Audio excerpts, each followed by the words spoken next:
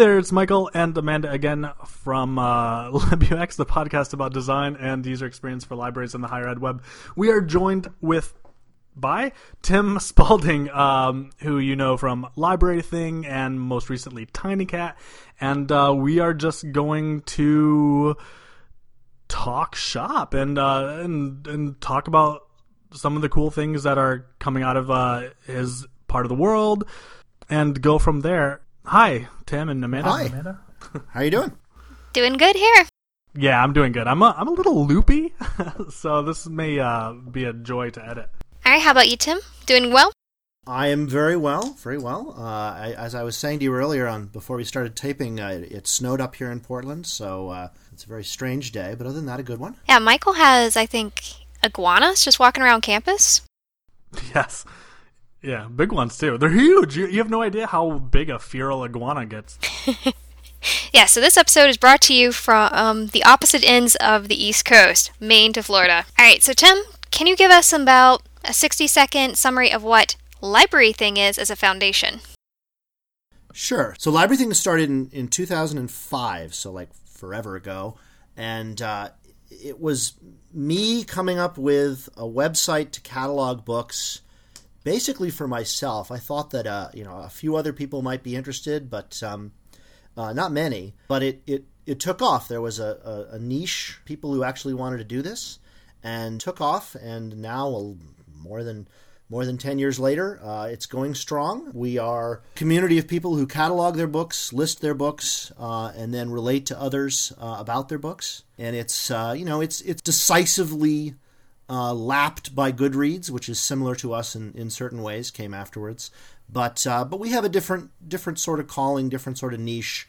Our users tend to be nerdier, crazier, more interested in cataloging books per se. And I think we also have more small institutions and using us as well, like the small libraries that we built TinyCat for. Well, I will tell you, just like as a confession here, is that I just left Goodreads for Library Thing for permanent because of the privacy options that you offer, which Goodreads does not have. Ooh, elaborate. Well, everything on Goodreads is public.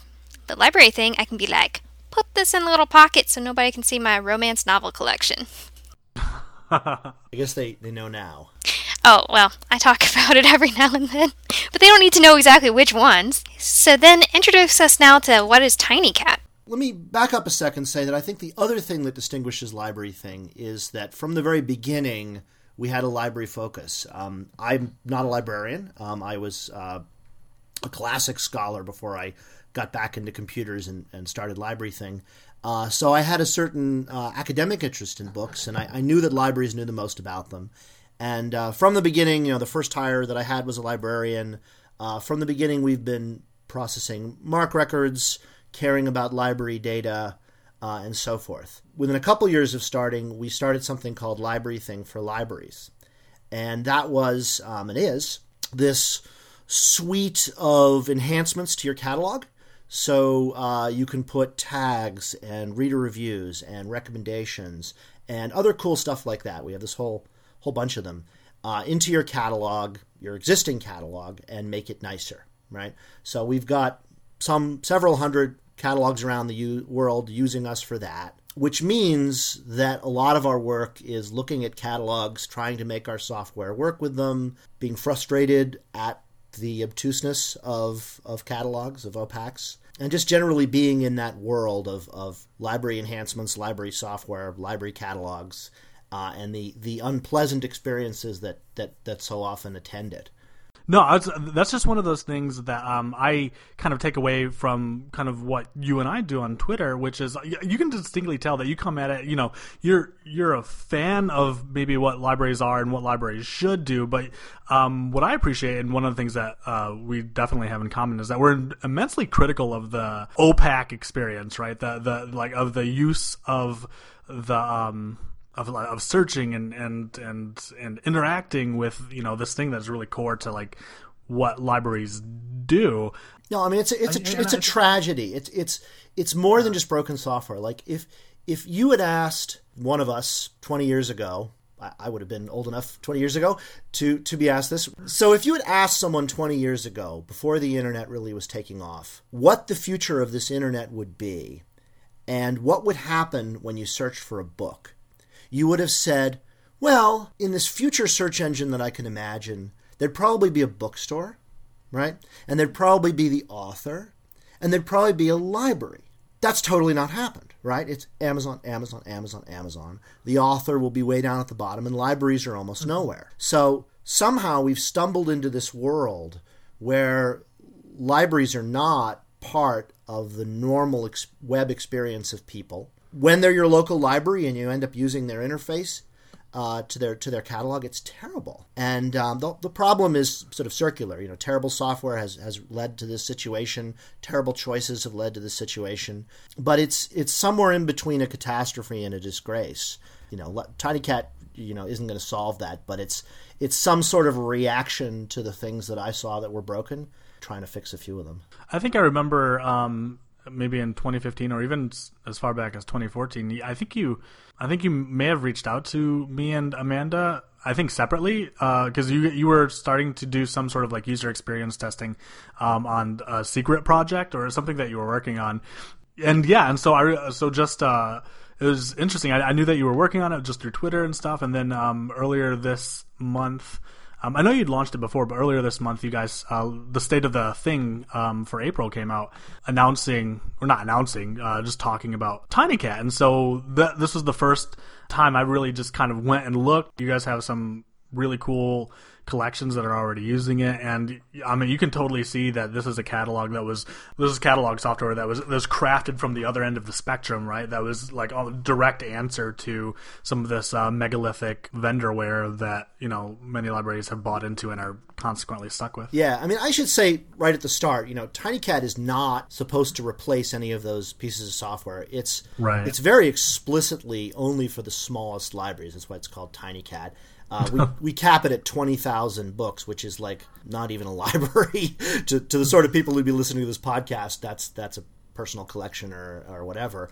It's designed for churches and synagogues and community centers and Masonic temples and all these little collections that are out there, which is kind of an awesome thing. It often passes below the radar.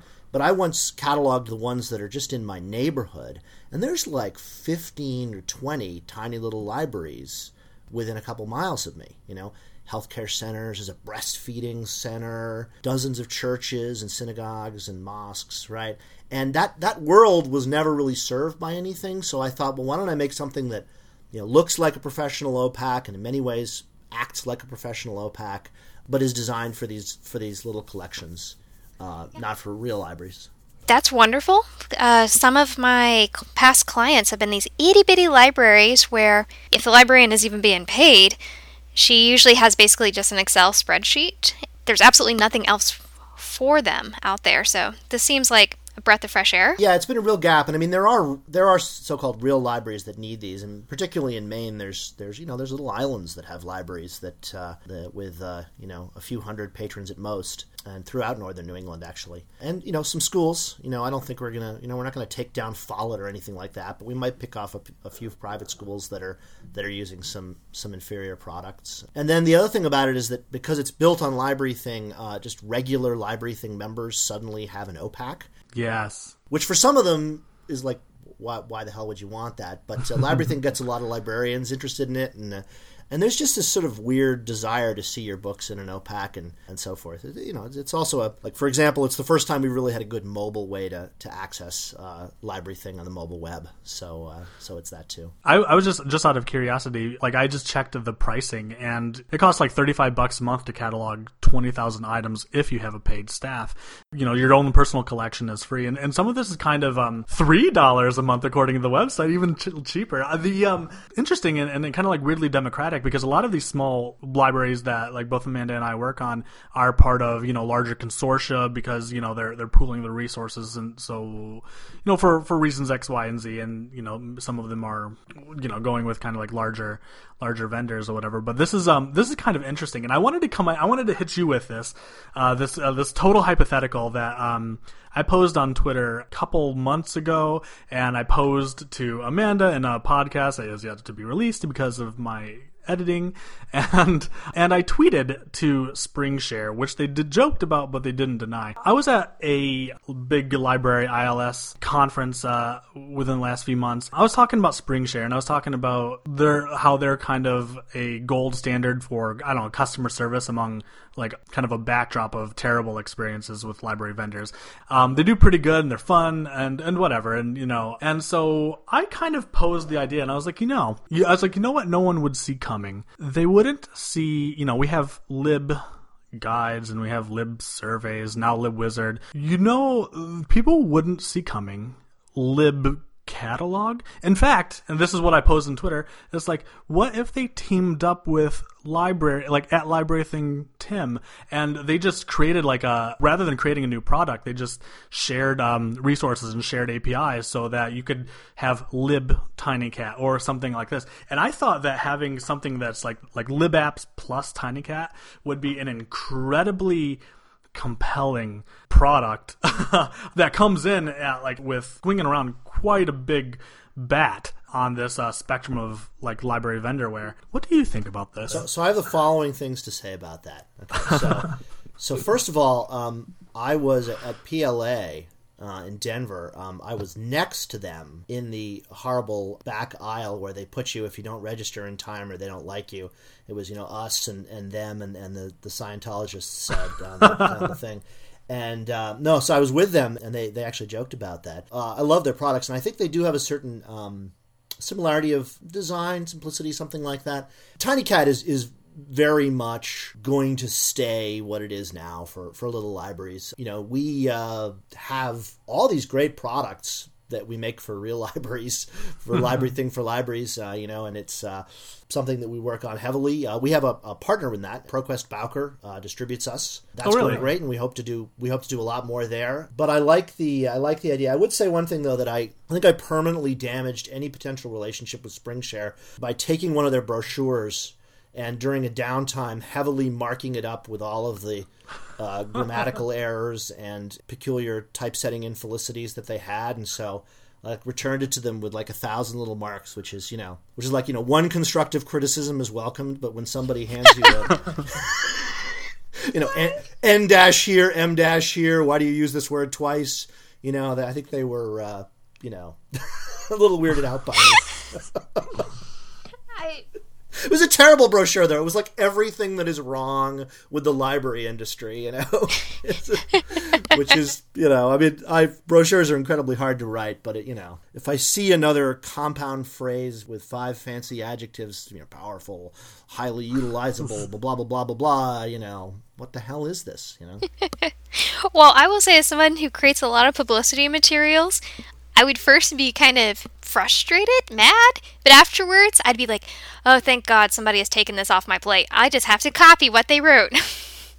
So I'd be grateful. Another thing that I found recently was 2 vendors, I won't say their names, used the same woman in stock photography on their homepage. Okay? 2 major vendors. So you could really be forgiven for confusing these vendors since their primary image was the same woman in 2 slightly different poses. For our new website, we're only going to be using public domain images or ones that we take ourselves, hopefully to fight some of that tendency.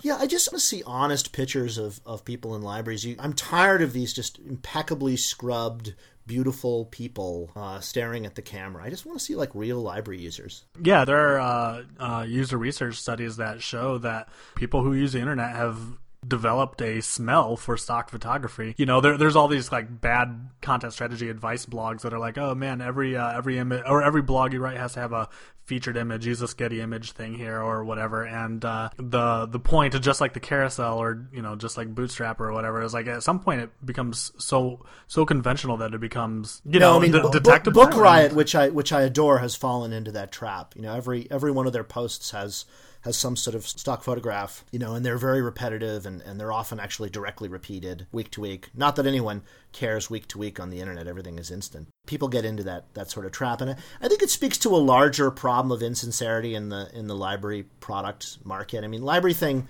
has the advantage in that we don't have to do our sales and marketing. It's done by ProQuest, who I respect, but they're part of this larger world. And, as an example, it's impossible in the library world to have public pricing. TinyCat has it because we don't have real reps out there talking to you. But public pricing doesn't happen because everything is a schmooze. Everything is a deal. Oh, it's true. Library software in general is far too expensive for what it actually is. Not as good as it should be. And there's just something fundamentally broken in the library software market that's produced that situation. Yeah, we've talked with previous guests who are very frustrated with these vendors who, have tons of money, lots of clients, they charge so much, and then their interfaces are just atrocious. Right. Like, they put nothing on that. Can we talk about the TinyCat interface a little bit? Sure, yeah, go ahead. I don't know if you know, for the last year, I have been neck deep in a major OPAC redesign, and it's largely me undoing a lot and then trying to hack things into place. But in fact, we just did another round of usability studies this afternoon. For listeners who I recommend check it out, and we'll make sure there are links. The way I describe these TinyCat libraries that I'm looking at is I don't know how to minimal mobile first, very responsive, single search box up front. Then the search results are what I've been hacking my present OPAC to essentially look like, in that they're, again, full width responsive, and you guys have a little bit of facets on the right, but there's not a whole lot there. And I was just wondering, I know that you guys did, you worked hard on making sure that these were as usable as possible, and I wonder if you could just talk about any insight or, I don't know, observations you made while you were going through this. Well, I mean, I think the first thing that we wanted to do was just do the simple things right. The stuff that so many catalogs get wrong. Hard URLs, not session-based URLs. URLs you can read to someone over the telephone, not horrible URLs. Oh, I didn't even notice that. So let's say there's a book and there's an old link to it. Does that go to a true 404? Oh my god!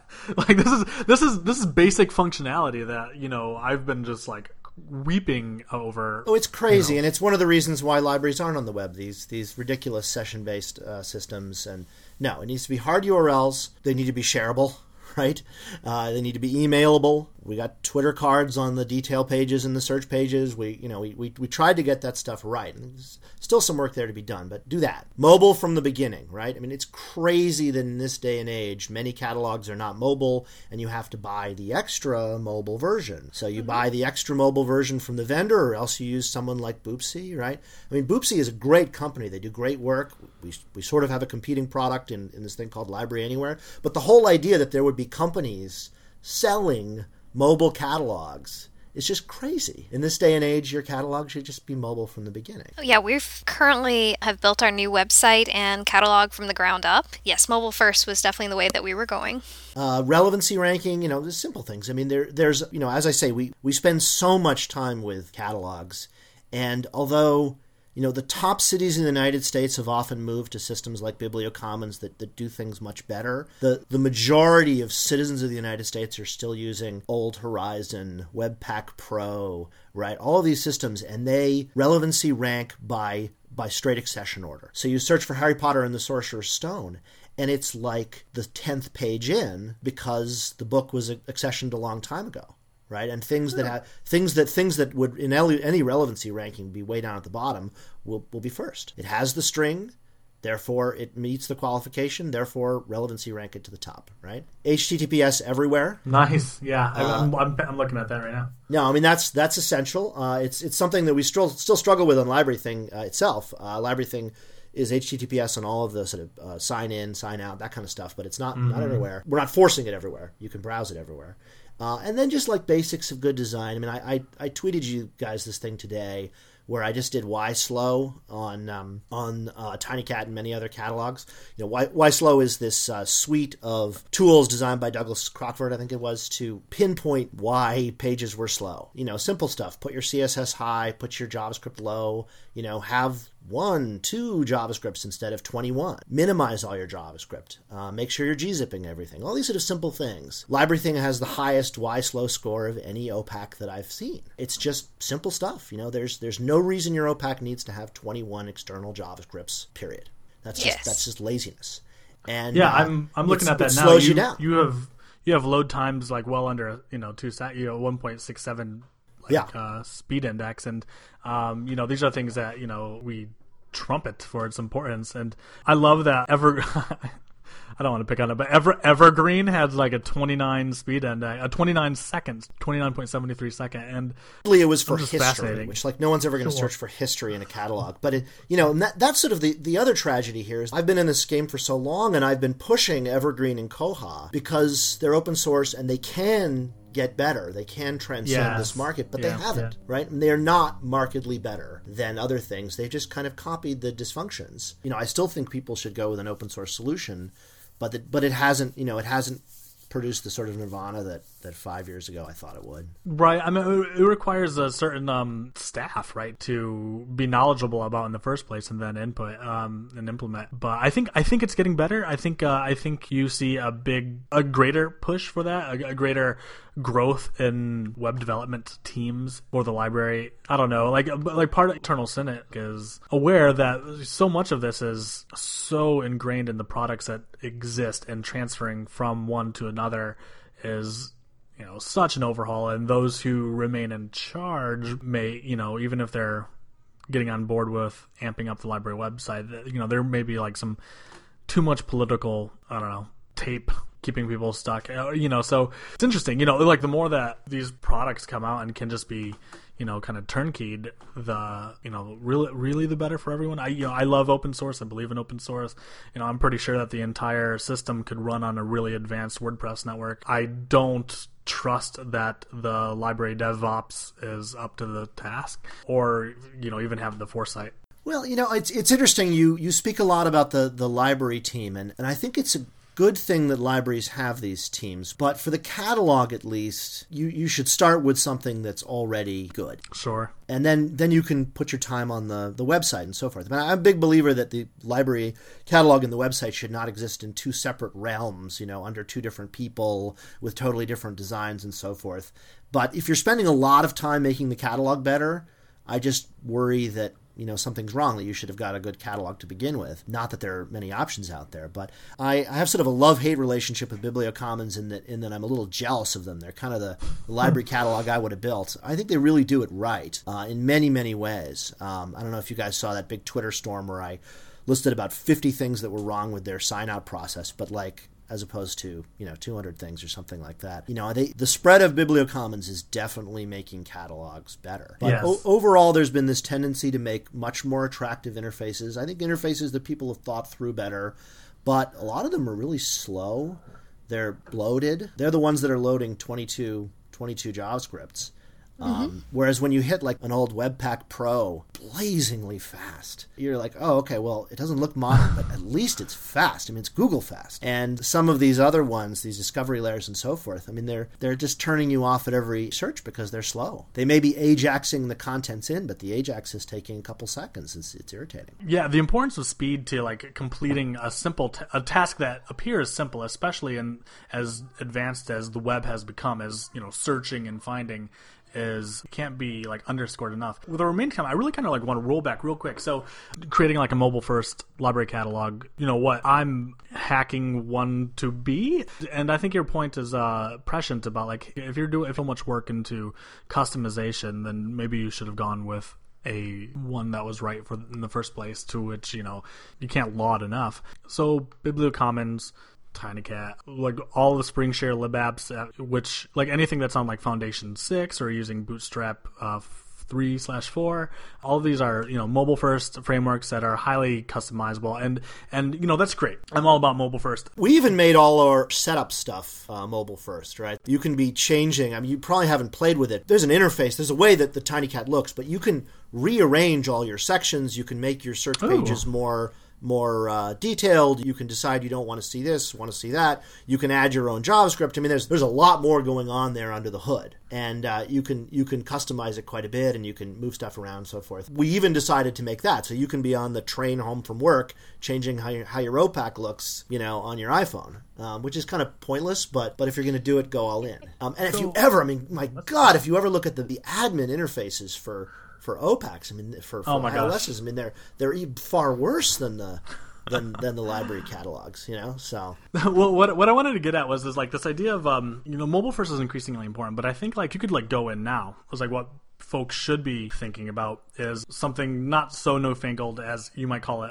like API first, right? Yeah, you develop around like an extensible API that if you're a vendor, maybe you sell or you give up. But it's this idea that what we hope for is to have library vendor products that we have access to from our own from other applications. So like things can be mobile first, but we'd also love to tie it into voice user interfaces or any kind of extensible second or third party. I mean, there's this tension here between 5 years ago, 6 years ago. I think there was this dream that the library technology world would be given APIs, given open source, would just sort of do these amazing things. And I think that dream failed for a number of reasons. There aren't enough library developers. Once you do it by language, you have tiny little communities. And then sort of the best products, like, just to mention BiblioCommons again, they're not something you can get inside, right? You all this business you're doing, changing JavaScript and CSS and so forth, you can't do that with BiblioCommons. You're able to change some colors or something like that, but they're controlling the interface. Largely, that's been a good thing. Right? I mean, there are so many library catalogs out there where someone's been put in control of the interface and it's dreadful. So there's this kind of push-pull between openness and extensibility and people who create the right product. And I don't know, TinyCat does not have any APIs per se, but LibraryThing has APIs. We should probably expand them. I don't know. I mean, I've lost the religion that I long held that if library programmers are finally given access to everything, the world would be better. I think we're moving into a somewhat darker world where everything is in the cloud, things are locked down, and they're probably pretty good. All right, so with that, I actually need to cut you guys off. No, I think that's a bleak and powerful way to end this episode. I want to thank you, Tim and Michael. Before we go, should this be the podcast where we just happen to mention we have a big project in the pipe? I don't see why not. It wasn't in our contract, not that we couldn't talk about it. Why don't you break the first words, though, just in case there is some sort of fine print. Guys, Amanda and I are writing a book. We know you've been wanting one for a long, long time. This one is, if you go back to one of our episodes, like at the beginning of the year, the 2016 design trends for library web design, we said that the biggest thing that's going to come up, at least in terms of or within the user research, user experience sphere, is this new kid on the block. Service design. We are writing service design for libraries, and we grabbed all the domains. So be sure to follow one of them. The best one to follow is, of course, LibuX.co for more. And ALA. Yeah.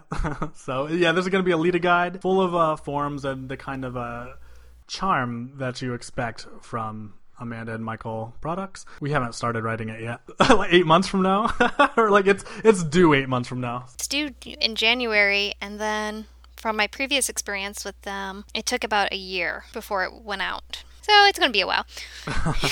So thank you so much, Tim, for joining us. Thanks a lot for inviting me.